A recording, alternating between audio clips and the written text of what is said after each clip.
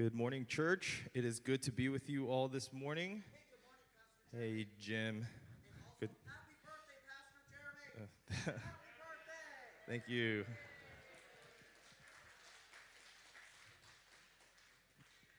Happy Thank, birthday. thank, thank, thanks, Jim. Okay, thanks, Jim. All right. Yes, today is my birthday. Thank you guys so much for joining me on my birthday to hang out with me this morning. I'm thankful to be here. I'm thankful to be seeing you guys. I'm thankful that we can worship and sing songs and worship our God together, to be in community, to see your faces, and to be able to be at home. And so I'm so thankful. I'm so glad that we are gathered here this morning. We are currently, we just started our sermon series in the book of Hebrews. And the book of Hebrews is writing to an audience that is really struggling. And how appropriate is it for us as a church, a community, a society, a world that has really struggled this past year? We really struggled. I don't know how you guys have experienced the pandemic this past year, but for me, this is, as we talked about it in our staff meetings, our senior pastor, Pastor Brian, he actually said this to us as a staff. Out of 30 plus years of ministry, this past year for him has been the hardest, And if you think about it, 30 years of experience, that should really prepare you for almost anything in ministry. I don't know if you've been working for over 30 years. Most of our high school students are nowhere close. You're thinking 30 is old, and yes, I can account to that. Yeah, I do feel old. But all of the things that we've experienced in our life up until this point has not really prepared us for this past year. And that's exactly what the church was experiencing when the writer of Hebrews was writing to the Christians then. When I was in seminary, I was studying for a degree. Now, those of you who are in college, you guys know that you guys are most of you are going to a 4-year plan.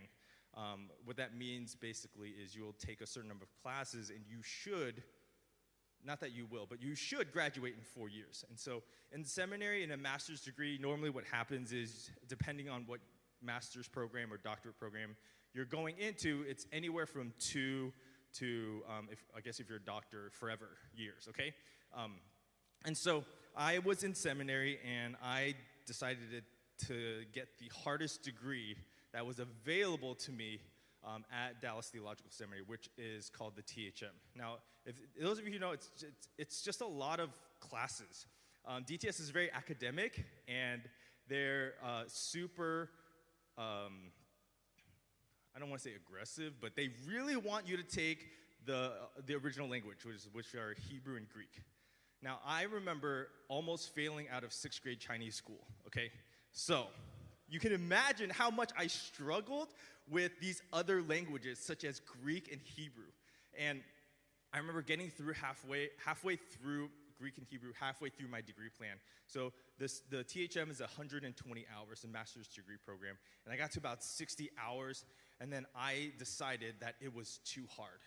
I said, this degree, I can't take any more Hebrew. I don't understand any Greek. I need to switch. And so I told my dad, and I said, Dad, I think I want to switch majors. This is really hard. Can I go and get something that's a little bit easier, that's really, something that's better for me, better suited for me? And then this is what my dad said to me, and I just remember this conversation very distinctly. This is what he said. He said, son, let me tell you something really important. You have never experienced anything hard in your life, and now you want to quit. And I thought about that for a really long time. I don't know if, we have a bunch of college students and high school students in here. If anybody told you that everything in your life you've experienced, you've never experienced any sort of hardship. Now, on one hand, that's very true. On the other hand, I felt like I felt very insulted. Last week we talked about taking things personally. This is part of that as well, okay? Never experienced any hardship in your life. Now think about this for a second. As Christians growing up here in Fort Bend County, Missouri City, Sugar Land, wherever you're living, have you and I really experienced the hardship that maybe Christians across the world, Christians in China, Christians in the Middle East, have we ever experienced something like that? Now, not to say that our own experiences don't count for anything. Life is hard. I can tell you, my own family experiences, I can say that things have been difficult. And I would argue, and I would die on that hill, and I would argue with you saying that my life has actually been hard to a certain degree. Okay, everything is relative, right? What the writer of Hebrews is telling us here is when it comes to trials and tribulations, it is most important for us as Christians to remember who Jesus is. Who Jesus is in the midst of these things. This past year, for all of us, have been difficult. Some of us have wandered away from our faith. Some of us have gotten incredible doubts, either because of what we've seen on the internet, because of the political landscape, because of whatever is going on in our world. Some of us have really doubted our faith. Some of us have wandered. Some of us have even walked away. And this passage that we're going to be talking about today is an encouragement. It comes in two parts. One is a warning, a very harsh warning, and two, of an encouragement for us as the church to endure. So if you have your Bibles open to the book of Hebrews, we're going to start in Hebrews chapter 10. Now, last week we talked about how there is an invitation, right? The writer of Hebrews is saying, hey, I'm inviting you into faith, into hope, into love. This is what the church is about. Let's meet together and let's go ahead and let's remind one another that we need to spur one another on towards love and good deeds. Let us not neglect and let us not give up meeting together, meeting with one another.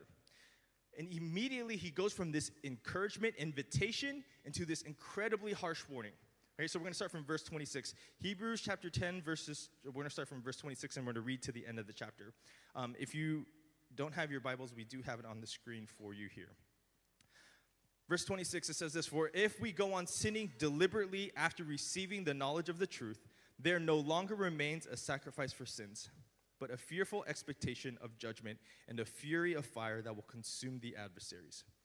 Anyone who has set aside the law of Moses dies without mercy on the evidence of 2 or 3 witnesses.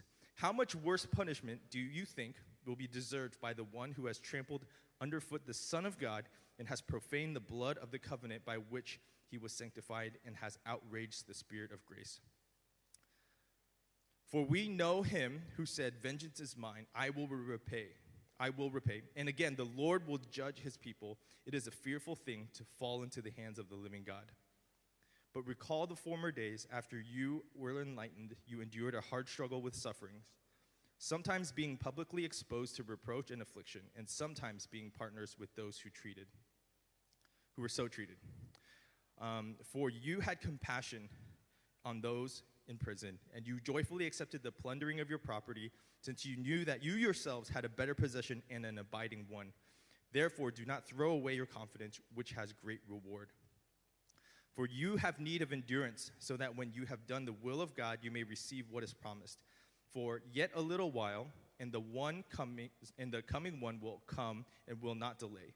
But my righteous one shall live by faith, and if he shrinks back, my soul has no pleasure in him. But we are not of those who shrink back and are destroyed, but of those who have faith and persevere their souls." You see, what had happened was the Christians during that time, it was really, really hard for them. It was a really difficult situation. Christianity was a new thing. It wasn't popular. It wasn't popular to be a Christian. The country didn't say, "God bless America." Like that's not the culture, the landscape of what was happening. Christians at that time were being persecuted. They were being beaten. They were being martyred. They were being crucified. So what had happened was Christians during that time, they decided to walk away from their faith. They decided, you know what? I've heard the message of the gospel, and I think it's a little too hard. It's too difficult for me. So they decided to walk away. This is what it says. It says, "For if we go on sinning deliberately after receiving the knowledge of the truth, there no longer remains a sacrifice for sins, but a fearful expectation of judgment and a fury of fire that will consume the adversaries. The writer of Hebrews is talking in direct contrast to what he's actually referring to in verse 18 of the same chapter. We didn't cover it last week, but this is what it says. Where there is forgiveness of these, this is verse 18, there is no longer any offering for sin. What the writer's talking about in verse 18 is he's making this argument that Jesus' sacrifice is once and for all the sacrifice. There's a whole system that is set up for the nation of Israel that you have to go and make sacrifices every single year. And Jesus' sacrifice covers all of that. That means you and I, as Christians, as believers, we no longer need to offer any animal sacrifices. We no longer need to go to the temple to worship. We no longer need a high priest to go before God on our behalf. This is what he's saying in verse 18. And because of that, there is no longer any offering for sin. Jesus' offering is the offering. It is the best offering. And in direct contrast, he says this: we know this knowledge. We acknowledge the fact that Jesus is superior. He is the sacrifice for the entire world. Yet we choose to sin. Yet we choose to walk away from that. Yet we decide, I see what you're saying.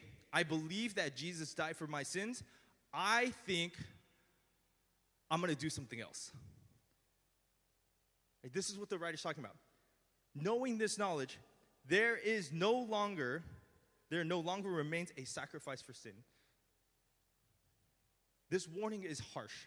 It's harsh. And especially for us, as young people, more and more people are walking away from the church. More and more young people are walking away from the church. And it is important for us to understand why. Right?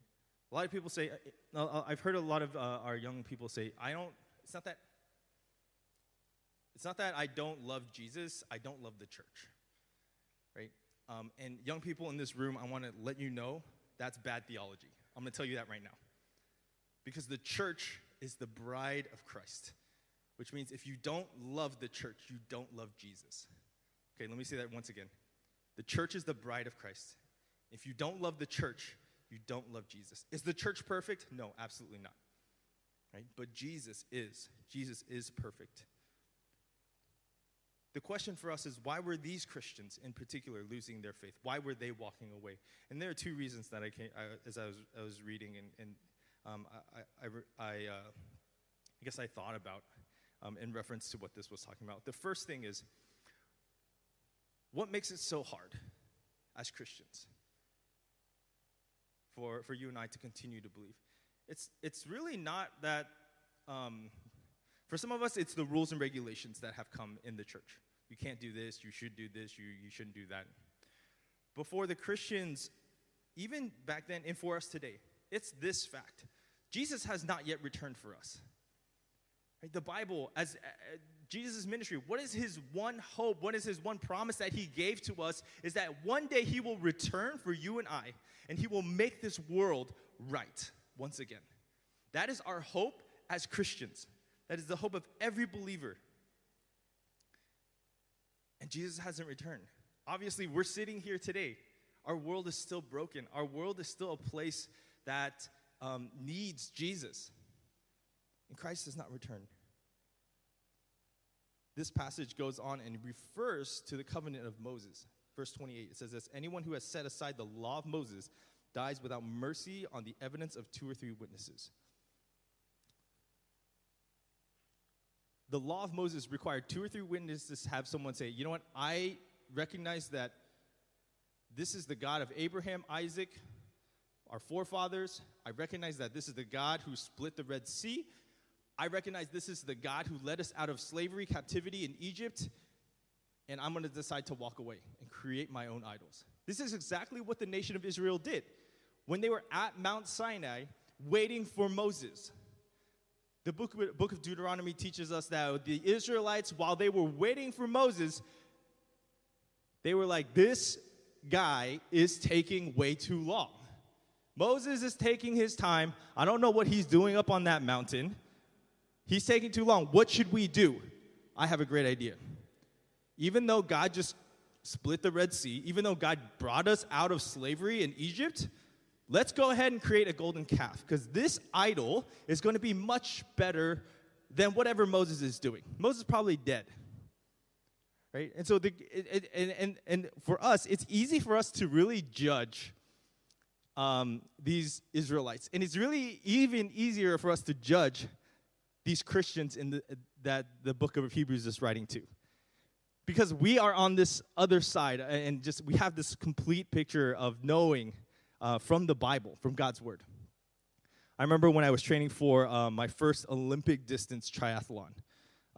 And what they do for this particular triathlon is that you would ride on a ferry and they would boat you out into Galveston for about a mile. And I don't know if you guys know, ferries are pretty big boats. And what you had to do is you would go to the edge, and they would say, okay, jump off the boat and swim ashore. Okay? Now, we have a lot of swimmers in here, and a lot of people on the swim team. The one consistent thing that I've heard from our swimmers is that open water swim is the worst. Yeah? No? Yeah? Okay, good. My swimmers are over here. Open water swim's the worst. Okay, now you couple that with the fact that you're swimming in Galveston. Now, I don't know if you know Galveston, you can stick your hand and your head into the water at the same time, and you wouldn't be able to see your hand, right? So I'm jumping, and also this time it's 6 o'clock in the morning. I trained tremendously long with Gabriel Chan. I don't know if you guys know him. He really worked me through all this training to prepare me for this triathlon. 6 o'clock in the morning, he and I jump off this ferry into the Galveston water.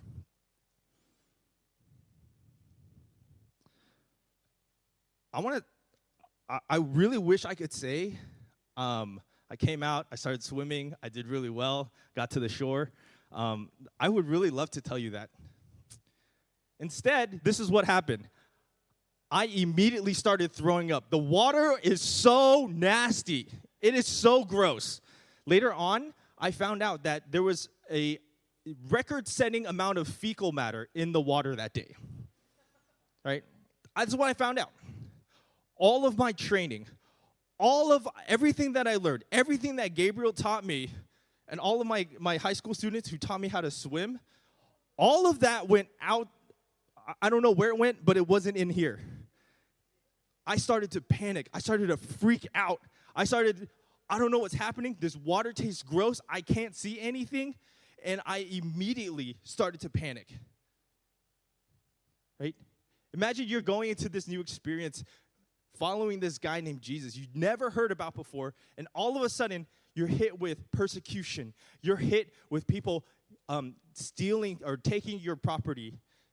People are, the Roman government, the government that is established is taking you out of your home, burning your house down, taking your possessions. It's easy for us to, on this side, to say, Christians, you guys saw Jesus. Don't you remember going through that? You saw Jesus. He died on the cross, and he's now alive somewhere, right? So many of us, we can think about that, but in our reality, just like when the pandemic hit, all of a sudden, we jumped into this deep black water that was full of doo-doo, right? That's what we did. That's what we did as an entire nation. And all of a sudden, our faith, it was put into question. Doubts began to rise. Hopelessness, despair, not knowing which direction to go. I remember when I came my first breath out of the water, I had no idea where the shore was. All I could do was kind of just paddle around. And then immediately I just started throwing up into the water, which is super gross. I know that you guys are like, hey, it's your birthday. You really shouldn't be talking about throwing up. Christians, you and I, the expectation for us this past year, there's no question that doubt, wavering, wandering, that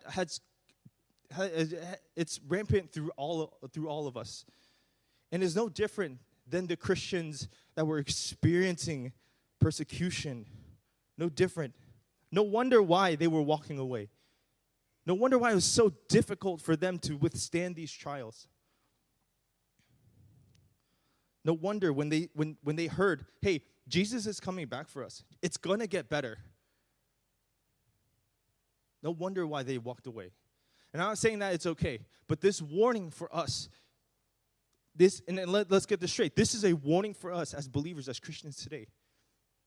That if we are going to take the message of Jesus so lightly, that his sacrifice is so meaningless to us, we will suffer that wrath that is written here. The second thing, why were Christians walking away? Why were they abandoning? Is this exact thing of being persecuted. We read later on about some of the things that happen. But know this. This is a very, very harsh warning for us as Christians. It's a very harsh warning. Because one, we do acknowledge and we know, this is what we're saying, we know that Jesus is better. These are what the Christians do. We know that Jesus is better. I choose to walk away from that. I know that Jesus is better. I choose to walk away from that. Knowing this truth, how can you and I go back? Right? Recently, we started moving, or not really moving, but we started transitioning Isaiah into solid foods. Isaiah is about 8 months old. He's right now. And one of my favorite things about my son is this. Every time we give him a new food, he makes this face, right? And it looks like the most disgusting thing that you've ever eaten in your life. Okay, now normally it's like whole wheat bread, or it's an apple, or it's a strawberry, or it's like some vegetables. And so some of you guys may make that face when you eat vegetables now, but that's okay.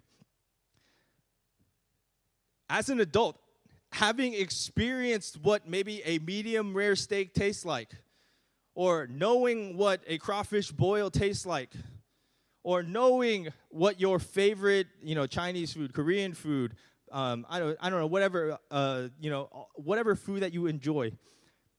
Would you ever go back and say, you know what, Jeremy, I think I would prefer a full diet of breast milk? No one would say that, right? And when I put it in that perspective, you're like, Jeremy, that is ridiculous. Why would you even use that as an illustration? That is a terrible illustration. The answer is yes. Yes. Because when we acknowledge and we know the fullness of Jesus' sacrifice and the depth of our sin, the fact that you and I could not have done anything on our own to save ourselves, yet Jesus is the one that sacrificed himself so that you and I have a restored relationship, so that this invitation that happens in verses 19 to 25 can actually happen for us. That we are invited into fellowship and community with the living God.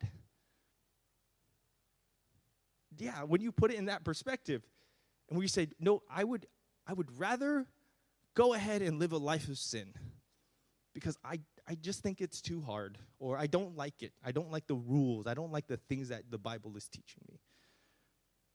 This is what the passage says. It is a fearful thing to fall into the hands of the living God. We need to be persistent in our faith. This is a problem. So how do we endure? How do we continue to persevere? The solution that is given is to remember, to really remember, to be able to endure. Remember the past trials. Remember the things that you've gone through. Remember so that when the future trials come, that we will be able to continue to endure.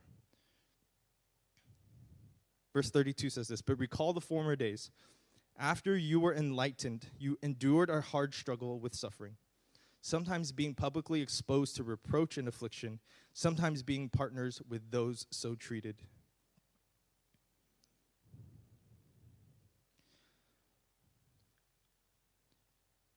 Usually what happens when you graduate from high school is they tell you, hey, now you're prepared for college, right? So for my college students, how prepared did you guys feel, like on a scale of 1 to 10? You give me some fingers. Yeah, I got 0. I got 8. I got 2. What's back there? 7. What is it? No? 5? Okay. 5. Wow, 5. Okay. Pretty good. Our life experiences, the things that we oftentimes go through, it should prepare us for the future. Our parents, what their job is to do this. Get us through our childhood so that it will prepare us for the future. I remember when I first started training for these triathlons. One of the things Gabriel told me was this: you really, really need to work on the transitions. Your transition between the different legs are very important. So in the triathlon, what you do is you swim first because they don't want you to be really tired and then drown, right? So they swim first, and then you bike. Yeah, and then you bike, and then you run. So it goes from most likely to not succeed to you may not succeed to you can walk to the finish line, right? So that's how triathlons work. I remember one of the first things Gabriel told me was, one, you need to really work on your transitions, okay? Because it's really important because you're going from being completely wet to hopping onto a bike to going to starting to run. And one of the things that I didn't listen to him about was this particular piece of advice. All right, so my very first triathlon was a really, really short one. And to say I was unprepared is a very, very big understatement. All right, very big understatement. I remember, especially the transition from bike to run. That one was really, really hard for me because when you're swimming, you're like, okay, yeah, swim, cool, and like, let me just go get on the bike. Why was it really hard?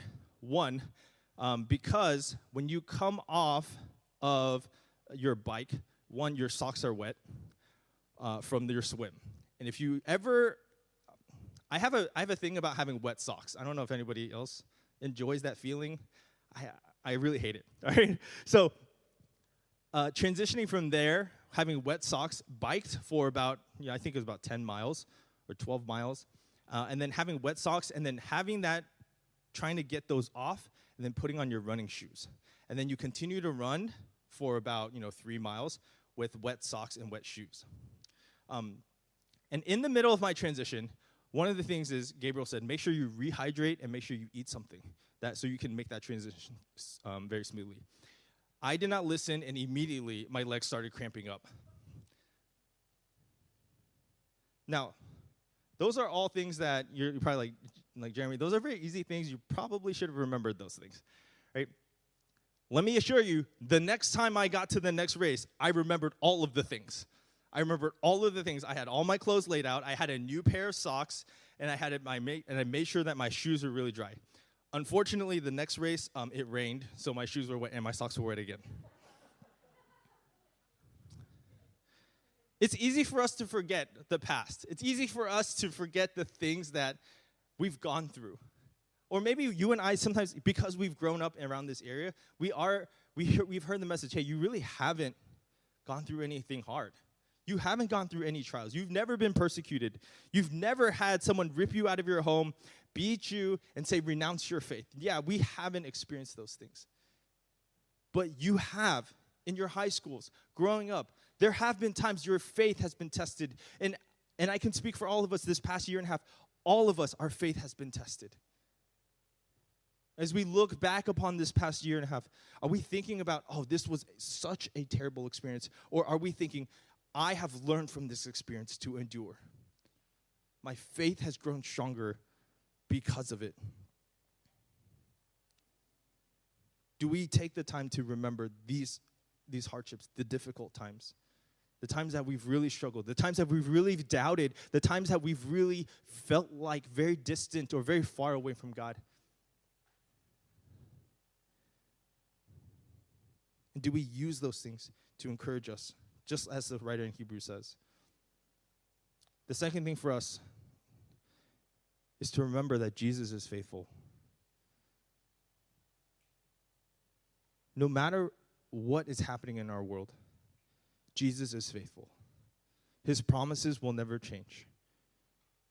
It means that if Jesus says he's going to come back for us, he will.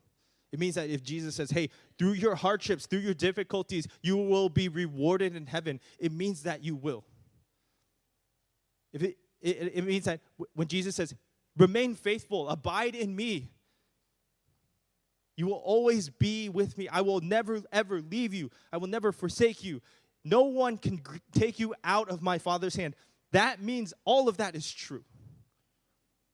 And when you and I remember those things, the things experienced in here, in this verse, being imprisoned, someone plundering your property, being beaten, being laughed at, being ridiculed for your faith, all of these things is because we know that Jesus, ultimately, Jesus' faithfulness means that Jesus is better than no matter anything that we can experience in our world today. Verse 35, therefore do not throw away your confidence, which has a great reward. For you have need of endurance, so that when you have done the will of God, you may receive what is promised. For yet a little while, and the coming one will come and will not delay. But my righteous one shall live by faith, and if he shrinks back, my soul has no pleasure in him. Through all of these things, we remember that Jesus is better. The hardships, the trials, the suffering, the painful conversations, the friendships lost, the broken relationships because of our faith. Why would we go back? Why? This is a very clear warning for us as the church. To not just think like, hey, it was better back in, I don't know, give a year, 2018, 2017. Maybe some of you really enjoyed 2020. I want you to think about this. What is the one thing in your life that has so drastically improved the quality of your life that you would never go back? What is the one thing in your life that has so drastically improved the quality of your life that you'll never go back? I'll go first. LASIK, right? I started wearing glasses in the 3rd grade, and I remember losing them on purpose because this is what my dad told me. Jeremy, you're a boy who has a lot of energy and you like to run around, and so if we give you some kind of like thinned frame glasses, we're afraid that you're going to break them, or you're probably going to, mostly just break them. So instead, I got these incredibly thick frame glasses. Right? Talking about plastic, it was like this really thick plastic, and that went all the way around, and I hated them. So I've been wearing glasses since the 3rd grade, and then right before the pandemic hit, actually, I got LASIK done. So there's a lot of controversy between procedures. Okay, but for me, this has been awesome. It's been so great. I would never, ever wear glasses again just because I would want, if I had a choice, I would never wear glasses again. Never. And when I think about going back to that kind of understanding of who Jesus is, I would never go back to that. I would never go back to that. Why would we go back? Because it just doesn't make sense. Why would we go back when we know for a fact that Jesus is better? When we have Jesus, when we're connected with Jesus, when we're in community, when we're gathered together as a church, encouraging one another, it's so much better. Why would we go back? So how do we continue to endure? How do we continue to remain faithful? The passage ends like this. But we are not of those who shrink back and are destroyed, but of those who have faith and persevere their souls. First, the writer of Hebrews says this, we, the church, we are not those people. The fact that you're sitting here, the fact that you're tuning in online, the fact that you're continuing to follow Jesus through this pandemic, the fact that you still care enough to wake up at 11 o'clock to get to church, okay? We are a people of faith. The invitation is there. Let us continue to gather together.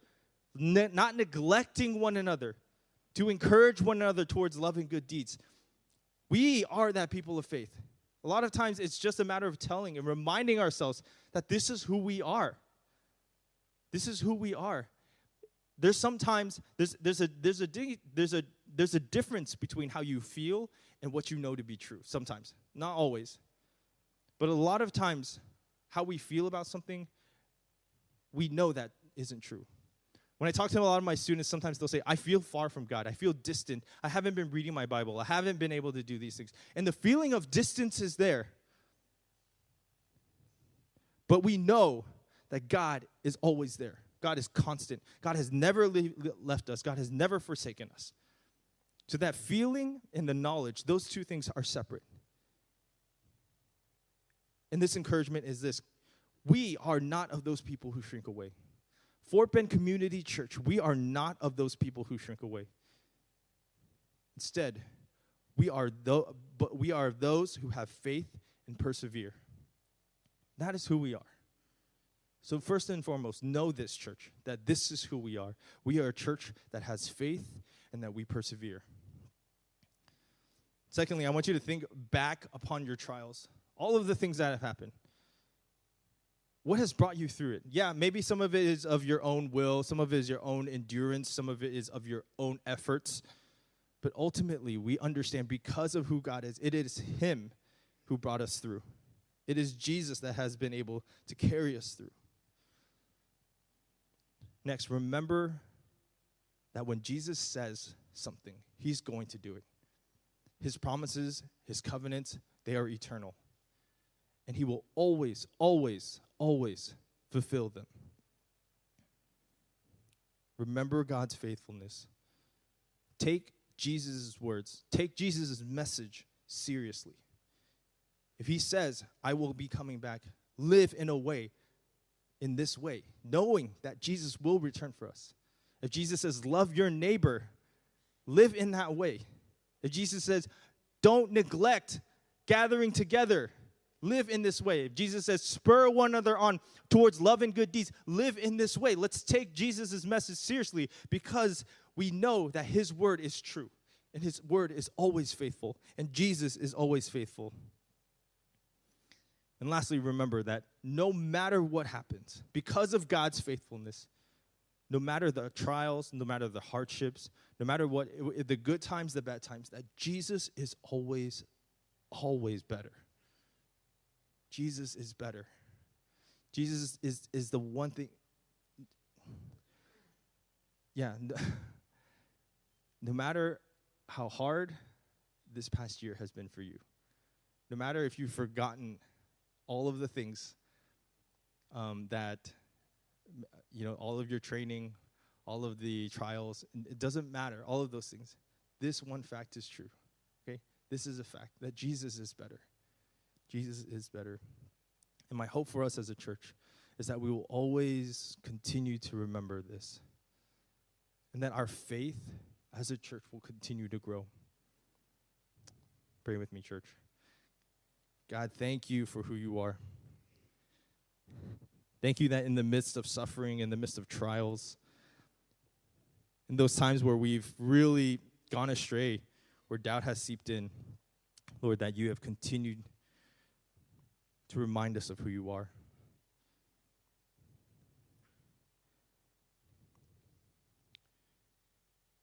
Lord, I right now, I just want to pray for endurance. Some of us have been really,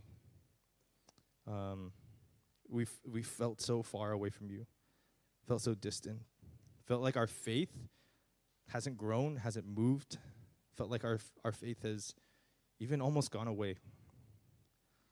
Lord, will you continue to remind us, draw us near to you, remind us of your goodness, remind us of your faithfulness, remind us, God, that you are better, and that your promises will endure, and that you will always fulfill your word.